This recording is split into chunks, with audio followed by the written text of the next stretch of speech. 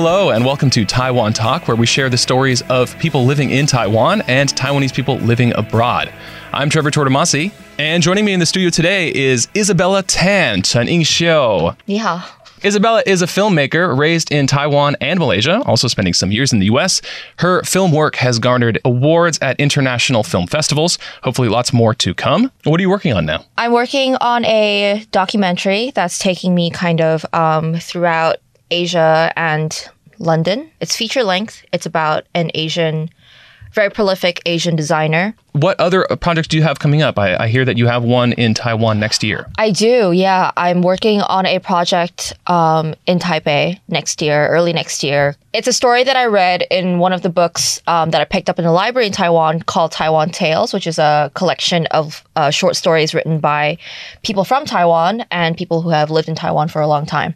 So one of the stories kind of talks about the famous underground market that's in I think, Zhongxiao Donghua Station. I was about to ask which famous underground market. I know, there's two, right? Yeah. The one that I grew up going to, my grandmother used to take me there, was the Zhongxiao Donghua. It's kind of a social commentary on how it's changed in the last 20 years. What makes Taiwan the perfect place for this project? For one, I'm quite biased because I was born here and I grew up here. So that alone, there's a lot of memories and heartwarming things that kind of speak to me on a personal level. Secondly, I think Taiwan, and especially Taipei, is like one of the most beautiful cities in the world. And I would love to capture that, on the medium that I've chosen to be an artist on. So you did spend many of your formative years in Malaysia. How do you think that comes out in the work that you make?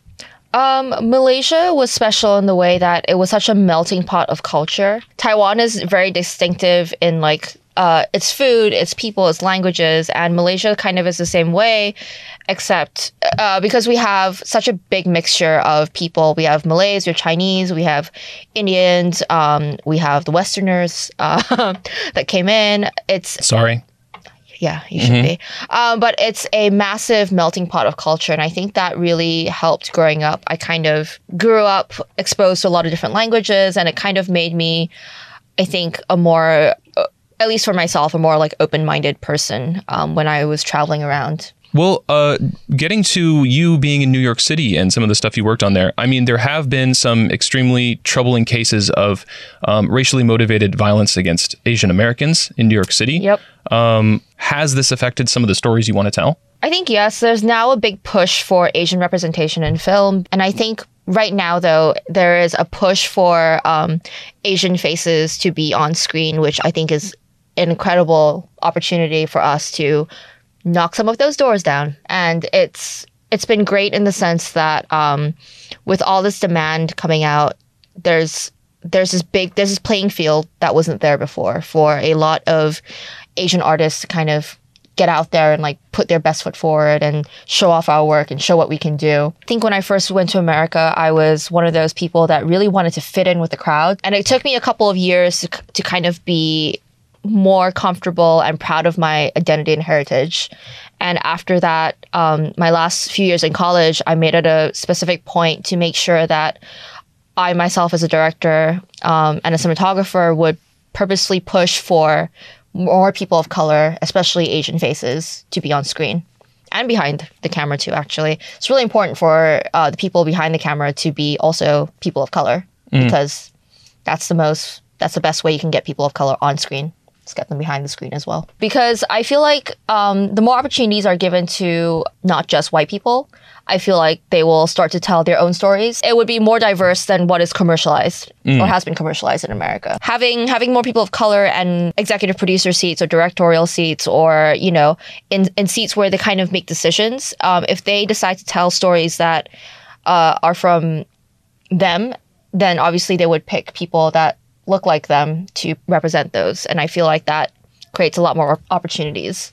Are there any crazy industry stories from working in a place like Hollywood or New York? There was a film I worked on in New York City where it was a film that was meant to put women in positions of power in this spy thriller thing that was funded by an organization, and they wanted an all-female crew, an all-female cast, and I was signed on to be the cinematographer for that project. And then we got on set, and obviously, the director was male, and the producer was male, Everyone else was female. Oh, I was about to say so far so good. And then Yeah, I know. And it became clear that it was one of those, we're doing it for the right reasons kind of thing, but we're not going to give up our positions of power to women. So right, lip service. yeah, exactly. A lot of lip service.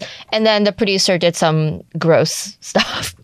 Okay. And then everyone walked off set. I mean, it's definitely kind of a weird situation when it comes to legality and all that kind of stuff. But I feel like with the Me Too movement that's happening now in America, people are kind of, a lot of victims are more brave to come forward. And I think that's a really good thing. I think being a female cinematographer anywhere is kind of a commodity, is kind of like, wow, really? You do that kind of work?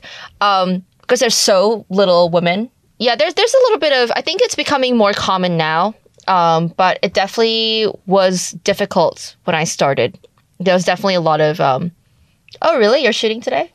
Oh, okay. You know, and that kind of thing. And a lot of proving myself through my work. But yeah, we're doing better than we did 10 years ago.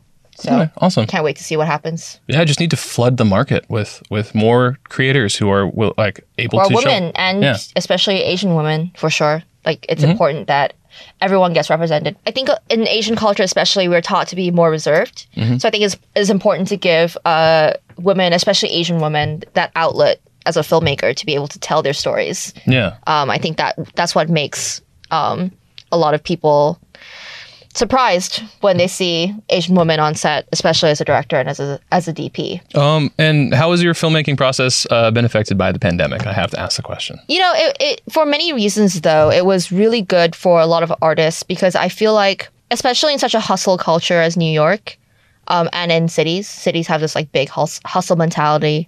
The pandemic kind of forced us to all slow down. And even though work really suffered, I think for a lot of people, it personally made me and a lot of people that I know reflect personally. And we finally had time for something that we usually wouldn't have time for, because on set we're working 12, 14, 16 hours a day, nonstop, morning till night. And, you know, everything's just about the work that we're putting out there. So being able to have that time to kind of sit and reflect and, you know, all that kind of stuff was really, really good for a lot of people. And a lot of collaborators I know actually are leaving the commercial industry and going back into like indie work or narrative work, specifically because, yeah, they just had time to kind of sit with themselves and think for a second. And Simple question. What is the most difficult aspect of making films for you? Right after we talked about the pandemic, so you can't use that one. I know. Making films. I think the most difficult aspect is to make sure everyone's happy. That's a really good aspect. Wow. I mean, in the film industry, it's really hard to do that. It's probably impossible to really do that. Near impossible. I won't say The fully mini possible. sandwiches don't have enough ham in them. Like, Something like that. It's not enough red M&Ms on the table. But it really is more about the fact that it is a draining job. It is a laborious job. They have unions in America for that, for a reason, because the work naive hours... question. Do they not hear? No. Oh.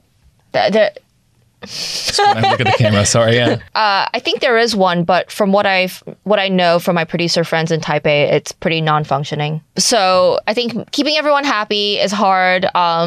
Making sure everyone is paid really, really well, also very difficult, because So very difficult. there are so many aspects to of have money. filmmaking. So of course you have the commercial jobs that are high-paying jobs, but maybe a little bit boring on the boring side, and then you have the really creative jobs like music videos and short films, and of course those never have that much money. So it's kind of pendulum swings both ways. Awesome. Yeah.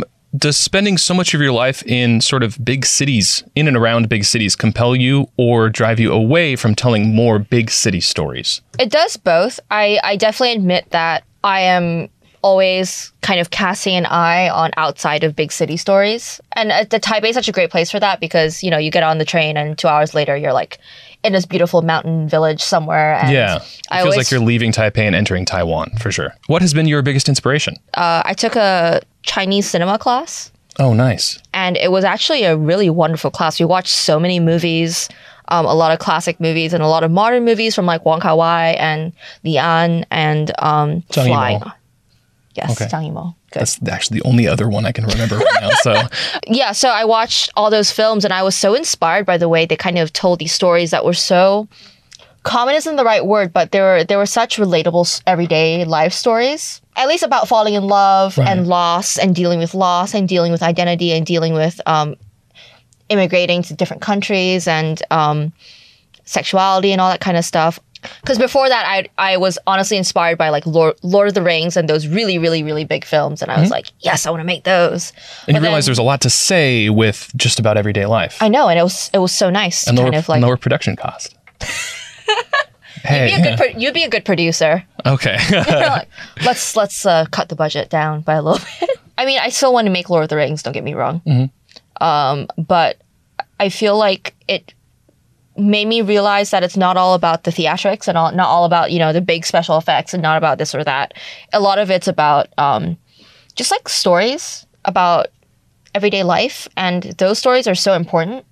And I think a lot of people, you know, always look for the big, exciting action movies. And I've come to really love those films through Taiwanese cinema.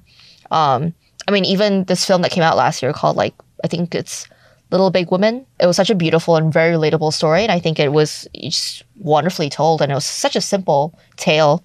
And even the one coming out this year, American Girl, which is about this Taiwanese, this young Taiwanese child that, like, went to America and then came back to Taiwan and kind of had to reckon with kind of feeling like an outsider in her own country. Right. Yeah, reverse culture shock is definitely a thing. It's something. What project are you the most proud of? Every project I'm proud of. Okay, nice. Next question.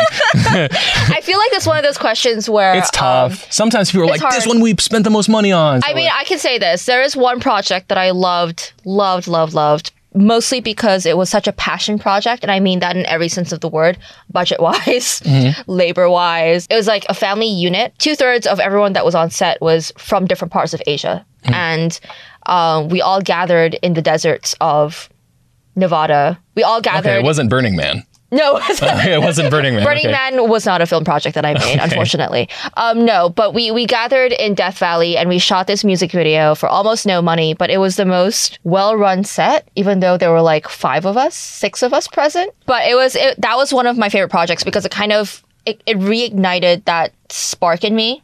I was doing commercials for a while before doing that music video, and it kind of reminded me what it was like to make art with your family, your chosen family, and it was really fun. Your tribe. My tribe. All right. Burning Man. Burning Man, right. You go in calling it a family, you come out of Burning Man calling it a tribe. And where can people find your work? I'll help you out. You gave me a website, Isabella Tan. I know. It's such a gross website, though. I don't want anyone to go on that website. Okay. I'm in the middle of remaking it. So here's a game. Everyone, there exists a website full of her work that she doesn't want you to see. Some of them are really like intense drama pieces. If you're talking about kid-friendly, then I shot for Sesame Street. And oh, that's wonderful. Yeah. Oh, that's super wholesome. Can you talk about that? Yeah, sure. Okay, go for it. We'll finish the interview later. Talk about shooting for Sesame Street. This was a couple years ago, but I had a friend who called me out for a job. She couldn't tell me what it was. It was a small program for Sesame Street, and it was about kids learning the alphabet. And this specific one that I shot was I, the letter I, for my name. No, it was I's for instrument. So all these kids showed up with all these little drums, and they would kind of talk to the cameras and tell them what this instrument was. And I learned a lot on that set that day. Okay. And it was on Sesame Street, and that was really cool. And you learned a lot about polyrhythms from the count. 1, 2.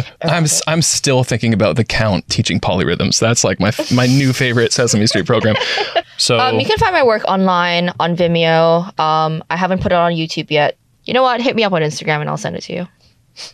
And that does it for Taiwan Talk, the show where we share the stories of people living in Taiwan and Taiwanese people living abroad. This has been Isabella Tan. Thank you for joining us in the studio today. Thank you for having me. Once again, I am Trevor Tortomasi on ICRT FM 100.